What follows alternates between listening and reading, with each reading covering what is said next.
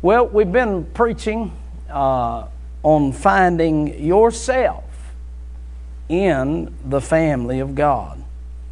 And we've been reading this portions of this Romans chapter number 16 as Paul finishes his great theses on salvation, and then he turns toward those new family members that God has given him, the family of God. And he brings them to our attention. And though they have been long gone, yet God's family still exists in this hour. And the needs that God's family had back then are still very much in play in this hour. And God has taken His children and filled these different slots that we might minister one to another to the edifying of the saints. I'm glad that I am a part of the family of God. Amen. Every family has a tree, a genealogy, and of course, our family, the family of God, has a tree that begins at Calvary. Every family has treasures and heirlooms and inheritances, and of course, we have our treasures that are found in Christ.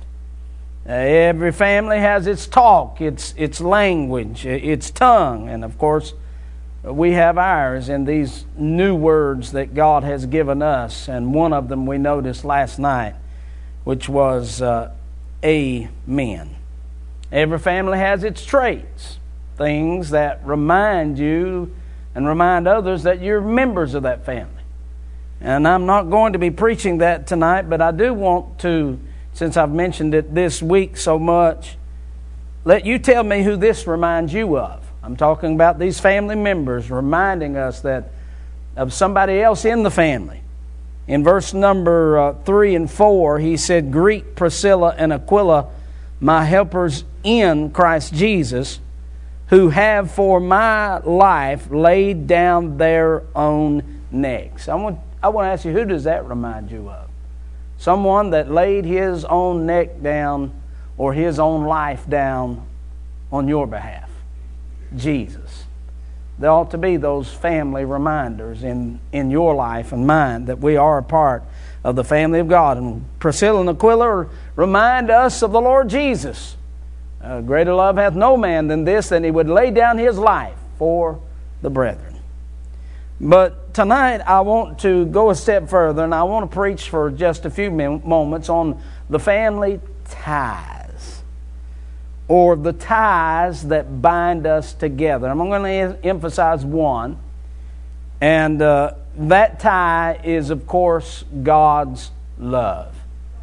It is the great ingredient, the great glue that holds His family together. And as I have stated already, we can have all the components that would make up a family. But if we don't have love, we only have a house. We don't have a home. And Paul said you can have all of these gifts, but if you don't have love, it's tinkling cymbal and sounding brass. And we can have church buildings, and we can have services, and we can have preachers, and we can have singers, and we can have a church full of people, but we're not going to help this world unless we can extend unto them the love of God. Because it takes God's love to save sinners. And so I want to deal with this matter of God's love that is found in this text, and it is found as a part of the family of God. So let's begin, if you will, in verse number 1, and we're going to hurriedly read this text and look at these people, and we're going to deal with these family ties. He said, "I commend unto you Phoebe, our sister, which was a servant of the church at Cenchrea, that you receive her in the Lord as becometh saints, and that you assist her in whatsoever business she hath need of you, for she hath been a succorer of many." That word succorer there was actually a position that was held in that day And what a succorer did is they watched out after people who were away from home. And in other words, they were in the country, but they were not a part of that country. They were without representation. In other words, if you came to Rome and you were from another country, of course, you had no representation. There were offices there that they were called succorers, or there was a Latin term for it. And what they did is they sort of watched out after you while you were there. And of course, this reminds us of the Holy Ghost when we talk about those traits. Aren't you glad that the Lord left the Holy Spirit with us? Because He knew that we were going to be in a world without representation. This world is not our home. We're just passing through. But thank God we have the Spirit of God, the Paraclete of heaven, who is in the hearts of God's people. And through the hearts of God's children, we succor one another, we comfort one another, we help one another in this old world. And he said in verse 3, "Greet Priscilla and Aquila, my helpers in Christ Jesus, who have for my life laid down their own necks, unto whom not only I give thanks, but also all the churches of the Gentiles. Likewise greet the church that is in their house. Salute my well-beloved Epaenetus, who is the firstfruits of Achaia unto Christ. Greet Mary, who bestowed much labor on us. Salute Andronicus and Junia, my kinsmen and my fellow prisoners, who are of note among the apostles, who also were in Christ before me. Greet Amplias, my beloved in the Lord. Salute Urbane, our helper in Christ. Salute Stachys, my beloved. Salute Apelles, approved in Christ. Salute them which are of Aristobulus' household.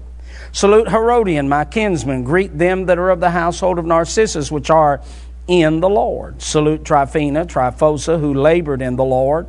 Salute the beloved Persis, which labored much in the Lord. Salute Rufus, chosen in the Lord, and his mother and mine.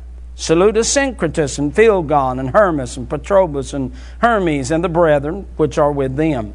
Salute Philologus and Julia and Nereus and his sister and Olympus and all the saints which are with them. Salute one another with an holy kiss.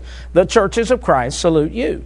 Now I beseech you, brethren, mark them which cause divisions and offenses contrary to the doctrine which ye have learned, and avoid them, for they that are such serve not our Lord Jesus Christ, but their own belly, and by good words and fair speeches deceive the hearts of the simple. For your obedience is come abroad unto all men. I am glad, therefore, on your behalf.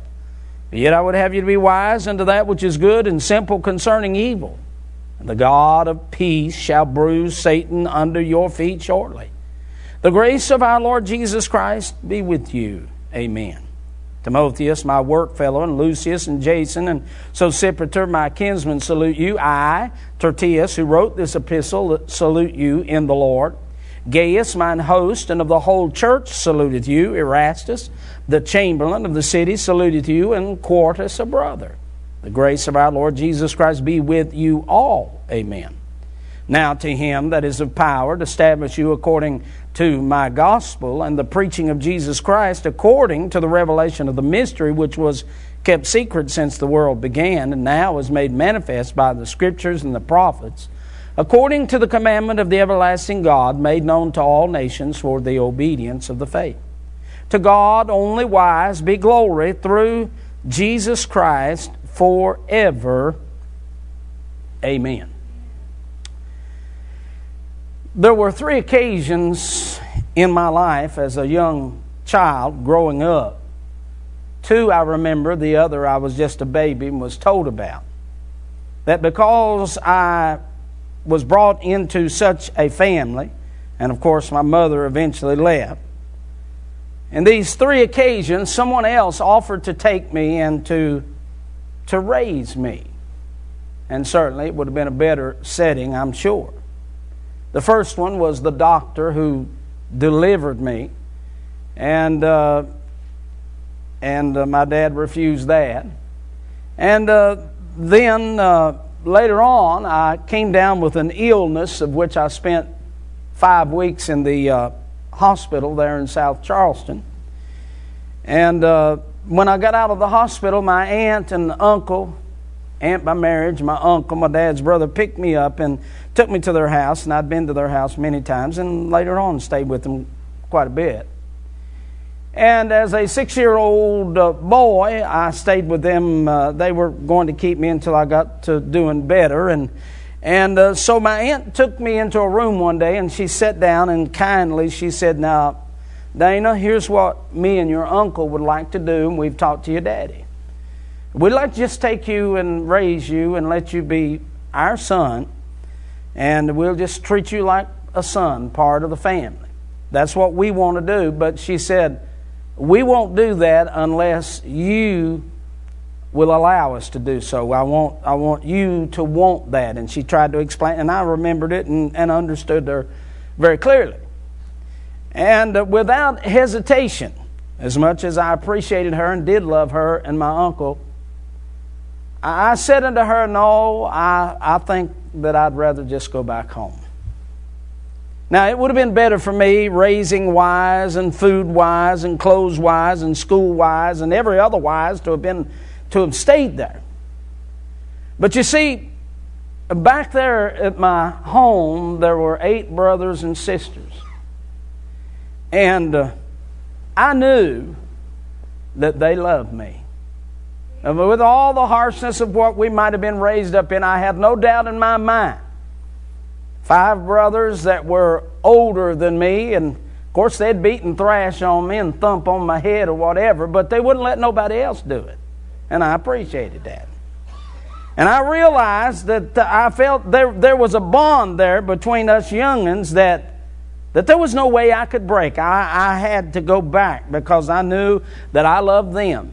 And I knew that they loved me. And I knew that there was no one else in this world that loved us like we loved each other.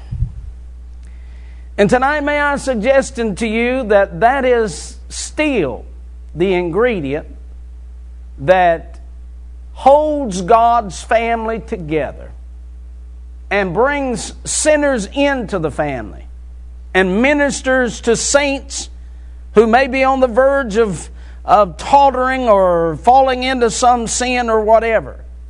It's the fact that love can cover a multitude of sin, and that you realize that of all places that you could go in this world, there's no place you're going to be able to go like going home to family where you know that you're loved. And coming to the house of God, to the family of God, where you know that you are accepted as you are and that you are loved with a love that cannot be measured, because it is a divine love that God put in your heart and shed abroad in your heart when He saved you. As a matter of fact, this is how that we know that we are family. We know that we have passed from death unto life, the Bible said, because we love the brethren. God put something in your heart, and it was His love, so that you could share it with others who are in His family and others that He would invite, sinners that He would invite into His family. And this is the one ingredient that God desires the most out of His family. More than your gifts, more than your abilities, more than your callings, though they are precious and they are important as we use them together as a unit to help each other. God would rather have one thing out of you, and that is you allowing Him to express His love through you. For you see, there's nothing that will disturb, nothing that will hurt a mom and a dad more than to know that their children are at all outs and at all one with another. To know that you have a son or a daughter that hate one another is an awful, awful feeling. That these children born of your womb, as we said, born out of the same womb, cannot stand one another. As it grieved, of course, Rebekah and Isaac to know that Jacob and Esau fought from the womb all of their days until Jacob was 90-some years old. God does not want us to come together to pick out what we don't like about one another and to see what characteristics that seem to be less than what we are, and to find out what our faults are. But He wants us to come together to realize that though we can't do it in ourselves, that He is in us. Christ is in us. And He is in us to help us and to love through us so that we can love one another. And if there's one thing this world needs more than anything else, more than just simple doctrine, thank God for doctrine, thank God for truth. But I'm going to tell you something. This world needs to witness the love of God. Greater far than tongue or pen could ever tell. And as God's children, may it be our cry, Lord, may I be an expression of Your care and of Your love, a demonstration. May You work through my heart to love somebody else. Now, there are three things that I want to point out to you from this text that I want to emphasize concerning this matter of love, or the ties that bind us together. First of all, I want to point out to you the terms of endearment. The terms of endearment. The words that seem to have feeling to them. That God has placed in the family because He wants us to express this feeling one to another. Now, the first terms are actually words that we've already mentioned, brother and sister. Remember, as we talked about it in verse number 1 and verse number 7 and verse number 15 and verse 17, verse 21, it talks about this brother and sister, brother and sister. These are terms that God put in His family because they indicate, as I said, that we are born of the same womb. But these terms have a feeling to them. They're not just descriptive terms of saying, oh yeah, brother, or yeah, sister. But no, if it's your brother or your sister, to use that term it has a feeling of warmth and a feeling of closeness to it. As I would describe to others and say, do you know my brother Joe, or do you know my sister Charlotte, these brothers and sisters? It has a warmth about it because that means that we're close. We came from the same womb and we're a part of the same family. And again, we do not use these terms lightly. I did not just go around calling everybody as a child brother and sister. I only had 8 people that I ever called brother and sister. And so it is in God's family. What a warmth it is to be saved and to go to the house of God and to greet one another and say, brother, how are you doing? Sister, how are you doing? And there is that warmth of what I would call identification. We are identifying one another. I don't go around judging everybody, saying, well, he says he's a brother, or she says she's a sister, but I don't know. No, I'm not. No. That's not what it's all about. What it's all about is the thrill of realizing that here tonight are those who claim a birth into the family of God and exemplify that birth through the Spirit of God that bears witness, that we can warmly take their hand and say, brother and sister. It identifies us with the family of God. I'm talking about terms of endearment. Brother and sister. But it even goes a little deeper than that.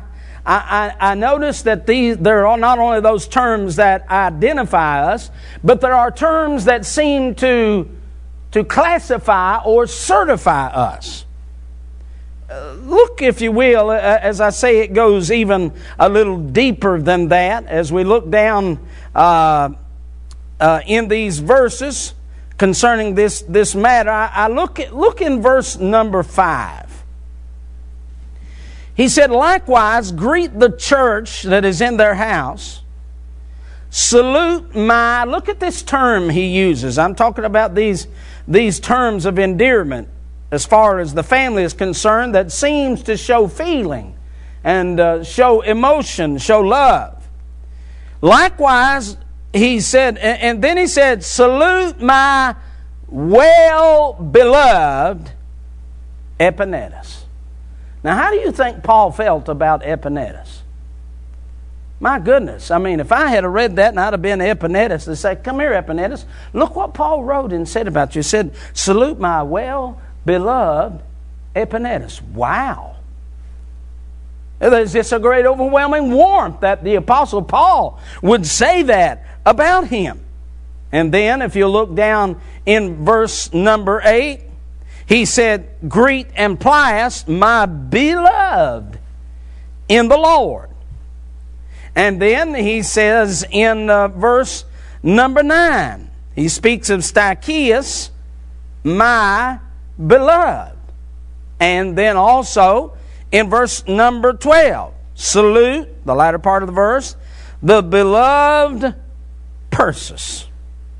Now, I'm talking about terms that we express one to another as brother and sister that seem to show a warmth that God wants us to share with one another with our lips as being a part of the family of God, brother and sister. But Paul takes it a step further and he talks about the well-beloved.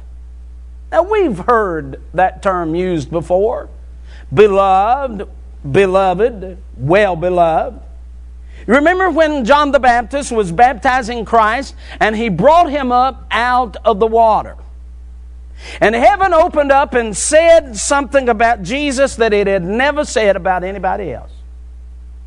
If there was any doubt about who Jesus was, the Father was going to clear up the doubt by certifying that Son as to who He really was. And He said in the hearing of John the Baptist and all of those that were there on that day being baptized, this is my, what word did He use? Well-beloved Son, in whom I am well pleased. In other words, He's saying this is not just any ordinary person here. This is not just a son of Adam. But I want you to know that this is my Son that I have sent into this world. This is my well-beloved Son in whom I am well pleased. I want you to know that I certify before you and clarify who this one is. Well-beloved. My goodness, this is what the Father said about His Son. This is my well-beloved. And Paul takes that very same term and he uses it about the family of God. And he is saying, I want you to know that these are not just religious folks. These are not just church folks of some denomination. But these are certified folks who are well beloved. Now, here's what the idea of it is. It has the idea of, let's say, some kind of an artist painting a picture. And when he has finished with that picture and it is complete and it pleases him to the fullest sense, somewhere on that painting he will etch his name. He will scribe his name in there. So that no matter where that picture goes, you will know who painted that picture. He's not ashamed of that picture. But that picture is something that he's put his all into. He's satisfied with it, and he doesn't care who knows. As a matter of fact, he wants everybody to know, I painted that picture. It has the idea of a potter in Bible days that would take a lump of clay and put it upon the wheel as it spun, and he would form a vessel to his liking. But when that vessel was finished, if it was finished the way he wanted it, he would turn that vessel upside down, and he would take that vessel, that piece of pottery, and he would make some kind of a mark or inscribe some kind of an imprint or put his name on it, so that no matter where that pitcher went, that bowl went, or whatever it was, that everybody would know that it came from him, and he wouldn't have sent it out unless he was well pleased with it. He doesn't send out junk. He's well pleased with it. So it is with everything that you purchase. This is true. Whatever you have in your house will have it will have some kind of a marking, some kind of a name of someone that produced that. And because they put their name to it, they're sealed to it, what they're saying to you is, we're proud of this, and we're proud that you have bought this, because we put our signet on it, we put our best into it, and we feel like it is the best. See what I'm saying?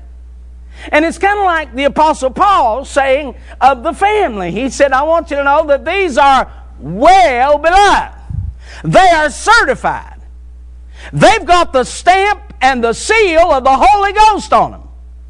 And the difference is now, the difference here in how that it implies how we are to view one another. Not as cheap pottery, or not as some artist who is an apprentice and he doesn't know how to do good art, but yet he slaps it together and ships it out there. God doesn't have any cheap vessels, because you see, every one of you cost heaven the most that heaven had to offer, and that was His Son. And when He saved you, He put the same seal on you that is on His Son. Because He wants everybody to know that He's not ashamed, that He's got a family, and they are well beloved unto Him. And here's the thing. Most women in their home have just everyday run-of-the-mill plates for supper or whatever. And those are the things you just get out Monday, Tuesday, Wednesday, and Thursday, and you run around, and you break a glass, and you say, that's all right, don't worry about it. Sweep it up, make sure there ain't no glass on the floor, and get that cup out of there from McDonald's or Burger King or wherever. And you're just not worried about all of that, because it didn't cost you anything, and it ain't worth much anyway. But a couple of 3 or 4 Sundays ago, I was invited to eat at a home, and the lady went and got her finest china. And she had that china there for us to eat out of. And I'm going to tell you, when I see that finest china, I know it comes in a set. And a lot of times it is produced in certain numbers so that a set is a set, and you may replace one, but it won't have come out of the same batch or the same number that makes it so special. And they'll say this is 1 of 100, or this is, one of whatever many that you have, which makes it well beloved to that mama that's in that house. And she'll say to the kids, now we're going to have a preacher, and we're going to put the china out, but you break one of them, I'll break your arm. I'll tell you that right now. And what you're saying to those kids is, this stuff's not cheap.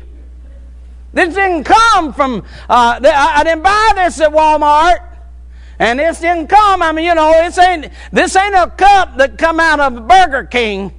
Just look at the stamp on the back of that thing. And some of you may have some of your grandparents' chinas and sets and things that are worth a lot, and you turn them over and they have a certain seal and a certain number on them, and it's just so hard to find that piece and to replace that piece. And what you let everybody know by the way you wrap it up, the way you store it, the way you keep it, is you're saying, this means a lot to me. It is well beloved. It's not cheap. I'm here to tell you something. If God's children are well beloved to Him, how do you think you ought to feel about them? And before we ever use words to speak ill of one another, let us understand that we're speaking ill of some of God's finest china. Because He put His seal and His signet on that child of God, as He does all of His children. Ever since He spoke well beloved concerning His Son, you notice the Bible said all of these are in Christ. So what He says about Christ, He says about those that are in Christ. And that means all of His children are well beloved to Him. And I don't want to harm, I don't want to hurt, I don't want to abuse God's special young'uns. Because, honey, you offend the Father when you offend the Son. And may we understand that we need not take each other lightly. Because, honey, you've got the stamp of God on you, of the Holy Ghost. And I want to treat you with the tenderness and cautiousness and the love that my Heavenly Father treats you with, and His Son treats you with. These are terms of endearment. Brother and sister and well beloved. And I wonder sometimes how God's heart's grieved when, say, one preacher's talking about another preacher, or one sister's running another sister down, or something like that. And our Father is grieved about that. Because what He would say is I love them, I want you to love them. And I have given you the love that will cover all of that as you love one another. And by the way, that not only deals with you ladies with ladies and men with men, but honey, I'm going to tell you something. That husband is well beloved in God's sight, and that wife is well beloved in God's sight. We need to be cautious how we treat each other in our earthly families.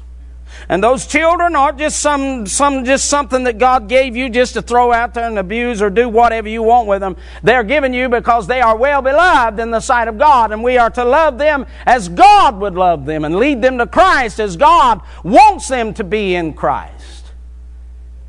And we have these terms. We say brother and sister around here. Why? Because we are so dear one to another.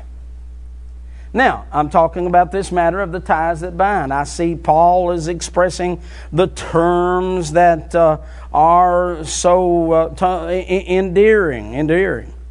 But then the second thing I want you to notice with me are the touches that are so embracing. The touches that is so embracing.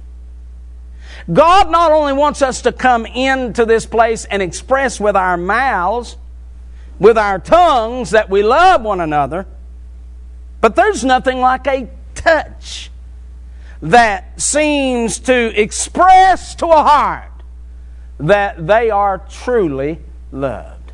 And God has so placed it in His family that we not only can tell one another we love each other, but we can express it in a touching way so that we can feel, so that we not only hear we love one another, but we feel this love one for another. And there's nothing like God's family being together and then leaving, parting our ways, knowing and feeling that we have been genuinely loved. Boy, what a family that is. What a family that is. And he lets us know that through touching. Now, let's look down through here at two words that Paul used. I'm going to emphasize three words, but two of them I'll point out to you. If you'll notice all the way down, I've underscored them, and I'm not going to take time to look at all of them, but look in verse 3. He said, greet Priscilla And then he said in verse 5, greet the church. In verse 5, he said, salute my well-beloved. Verse number 6, he said, greet.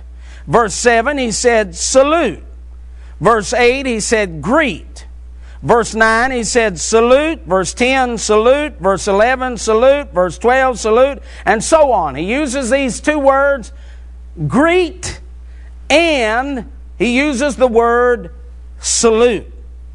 Now, as I looked up the words, the terms greet and salute, it has this idea of you calling your son or daughter somewhere that they live, talking to them on the phone, and you hear the grand young'uns in the background. That's the reason why you called anyway, and they're skirting around the background.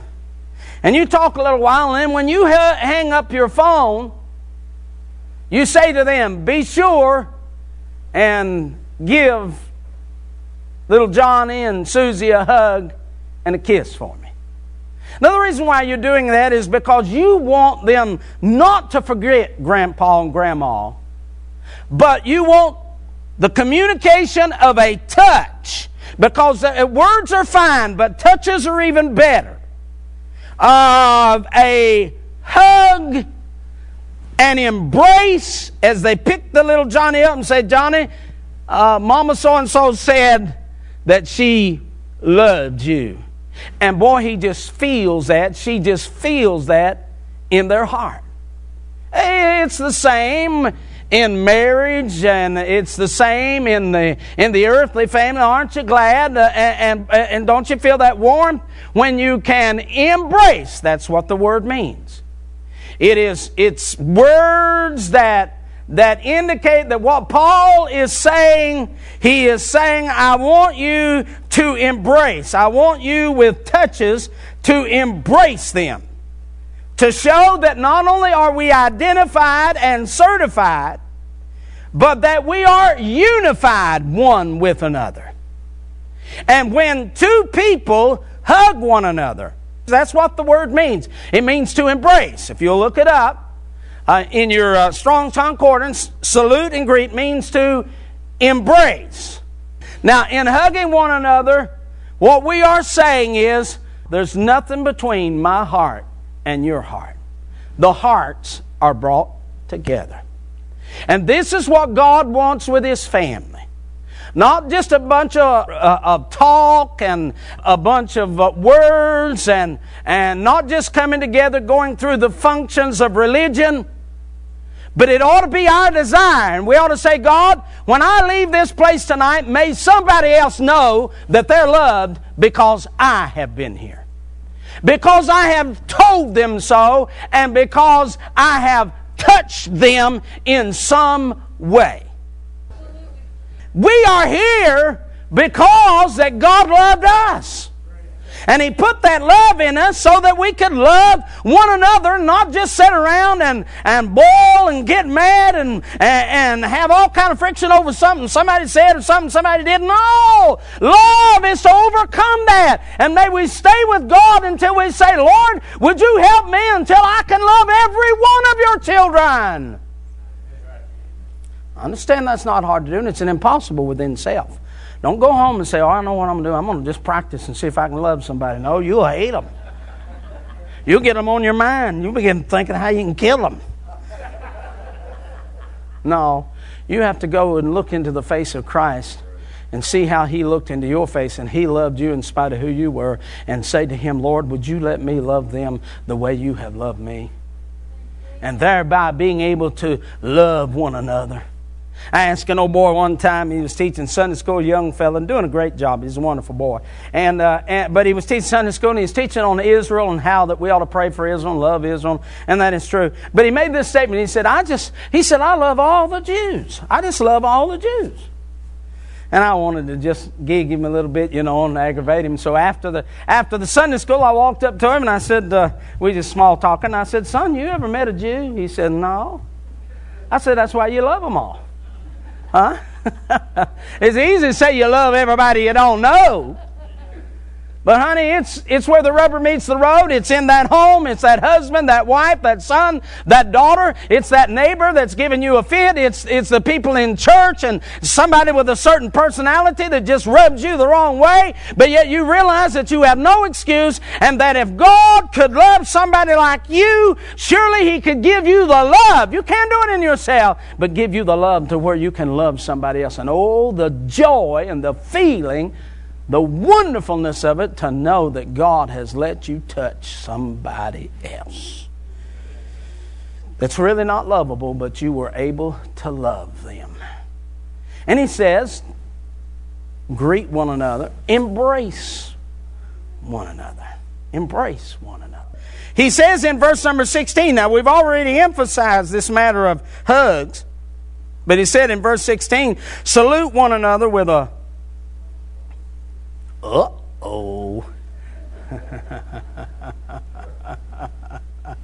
So, well, I don't want people to think things are bad of me. Well, I'm going to tell you something. It's just like the word amen. There's some great things God gave His family, and just because the world's abusing it doesn't mean that we ought to quit showing and expressing love one for another. And one is in terms of embracing, but the other, it's not used much. It's accustomed to see it in the Middle East much. And matter of fact, in the last little bit, there have been 2 occasions when I was preaching. One especially, I was preaching after I got done preaching, and it was a preacher's conference, and there were all kinds of preachers standing around. We were talking and everything, and this one guy didn't have a lot of time, and he just walked up and he grabbed my chin, turned it that way, and kissed me on the cheek and walked out. And there was a warmth that filled my heart. I knew that man, and what he was saying to me as preacher, I just want you to know before I leave that I love you in the Lord. Isn't that wonderful? Now, I don't want nobody running around kissing my wife. I mean, I wouldn't care if you kissed her on the cheek or whatever. I mean, I understand these things can go too far, but what I'm saying is we've gone too far the other way. We've come into our houses of God so cold and indifferent one to another, and we walk out going through all the systems, and people are leaving the house of God not feeling that love they need to feel. And we've left not feeling that we've loved people like we need to love them. But what I'm saying is, when we come in to the house of God, there needs to be those terms that are real and genuine. There needs to be those touches that are real and genuine. You say, well, some people fake it. Well, maybe they do, but don't you fake it. If you really don't love somebody, get along with the Lord, and that's what He's there for, is to give you that ability to love people that normally you could not love. Somebody said the good thing about a hug is one size fits all. And isn't that true? And since I've talked so much about grandyoungins, when my grandyoungins at the house, I have designated myself not as the cooker and the keeper and the cleaner and the instructor, but I just follow the grandyoungins around. I find out which room they're all in, and I go in there. And I sit in there waiting and hoping that one of them gets hurt. Not bad, but, stomp a toe or hurt a finger or something like that. You say, why, preacher? Have you ever seen how much love you can get out of a youngin that stomped a toe? Woo! Boy, you can just squeeze them and they'll cry on you. They ain't killed. They're okay. But it's just, you get a whole lot of loving. And my wife gets them. One of them whips one of them. And then it's just hard for me to say, honey, what's wrong? Come to Daddy Dana. And then it's just hugs. And and what I'm doing is I'm expressing to them what I hope they'll know the rest of their lives, is that I really do love them. But let me give you this last thought. I've talked about the terms of endearment, the touches that are embracing. I'm talking about those things that identify us and certify us and unify us. But there are the tests that are enduring. The tests that are enduring. I'm talking about God is going to give you a chance as His children to show. Now, He'll let you say, I love you. He'll let you do the touching and embracing and shaking hands and hug. But there'll come that time that He'll bring that family member, He'll bring that person into your life, and He'll say, now I want you to demonstrate you love them. I want to see, because love costs. It cost heaven. And when God sends forth this love out of you, He's going to send it, but I'm going to tell you there's going to be a cost to it at some time. Somewhere along the line, just as Christ did, you're going to have to sacrifice to let somebody know that they're really loved. It's going to take some of your time. It's going to take some distance. It may take some money. It may take some care. But it is your opportunity now. And God is saying to you, you do love them. You said you love them. Now I want you to show them that you love them.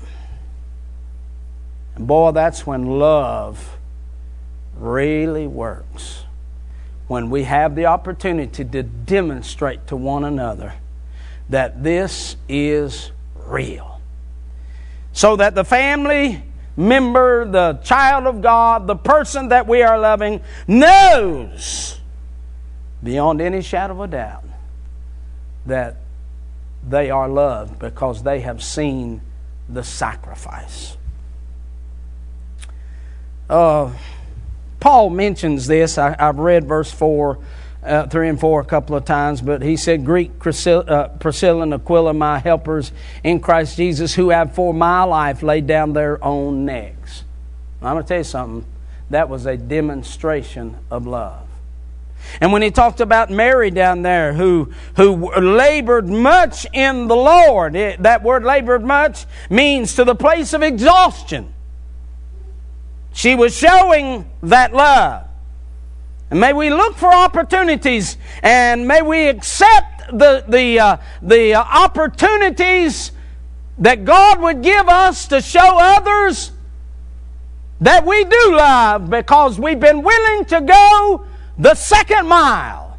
We have been willing to do what would be hard and harsh because we want somebody to know, and because we really do love them.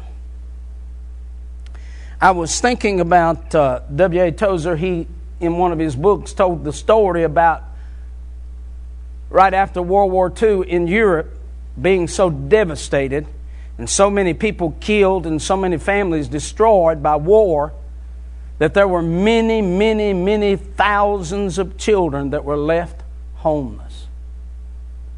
And so Americans began to go over there and set up homes for these children to help take care of them until things could get back in order. These foster homes and these children's homes. And there was a man who came back from war and found out that the only family member that he had left living was a daughter, a small little girl. He tried for months and months to find work, but there was no work in Germany at that time. There was no place to get work, and food was so hard to come by. And he tried and tried and tried for months just to scrape up enough food to keep this girl alive and enough clothes to keep her warm, but it just wasn't there. And so one day he went to one of those homes and he said to those people, "Would you please take my daughter? I don't know that I'm even going to make it, but I have tried and tried and tried. But she's losing weight, and I'm afraid that she's going to get sick, and would you please, the only way she has any hope is if you will take her." And they said to him, "Sir, it's impossible. There's so many children now in Europe that have no mama, nor daddy, nor grandmother, nor grandfather. The only children that we can take are those who have no one else to help them. And it's obvious she has you, even though there's nothing out there. And so we've been instructed we cannot take her." And he begged and pleaded, and they said, "We would love to, but we can't. Because if we take her, then some other little girl, little boy, is going to starve to death because they have no one." He took the little girl's hand, W.A. Tozer said, and he put the hand into the hand of the dear worker. And he said, "Would you hold her hand for a moment?" And he turned and walked out the door, walked up the bank and into the woods, and they heard a shot. And they knew what had happened. He had taken his own life because he knew that the only hope for that girl to make it would be in one of those homes. And he was willing to die for that. And in doing so, he showed his ultimate desire of love for that girl. I thought about that sacrifice. I thought about the sacrifice of Christ. I thought about the sacrifice of Paul. I thought about the sacrifices of those in there. And I thought about down through the years, only God knows the many sacrifices that God's children have made for the gospel's sake. And so sinners can be saved and for God's family. And many of you sitting here, no doubt, have sacrificed in many ways to minister, whether it was time going by the rest home or going by the hospital, or money that somebody might need, or prayer, or just a telephone call, or the time of teaching a Sunday school class, or whatever it may be. You gave of that time because you wanted somebody to know that they were truly and they were genuinely loved. I thought about that demonstration of love, and I thought about, I want to be more than just a preacher. I don't want to be someone that just goes across the country and opens the Bible and says a bunch of words, but I want to be a demonstration of God's love even when it costs to do so. You through some things, and maybe there's someone here tonight that you want them to know, especially, that you love them. While we sing this song, let's just take that time, special time. There ain't nobody here but family, no how. And let somebody know what you mean to them.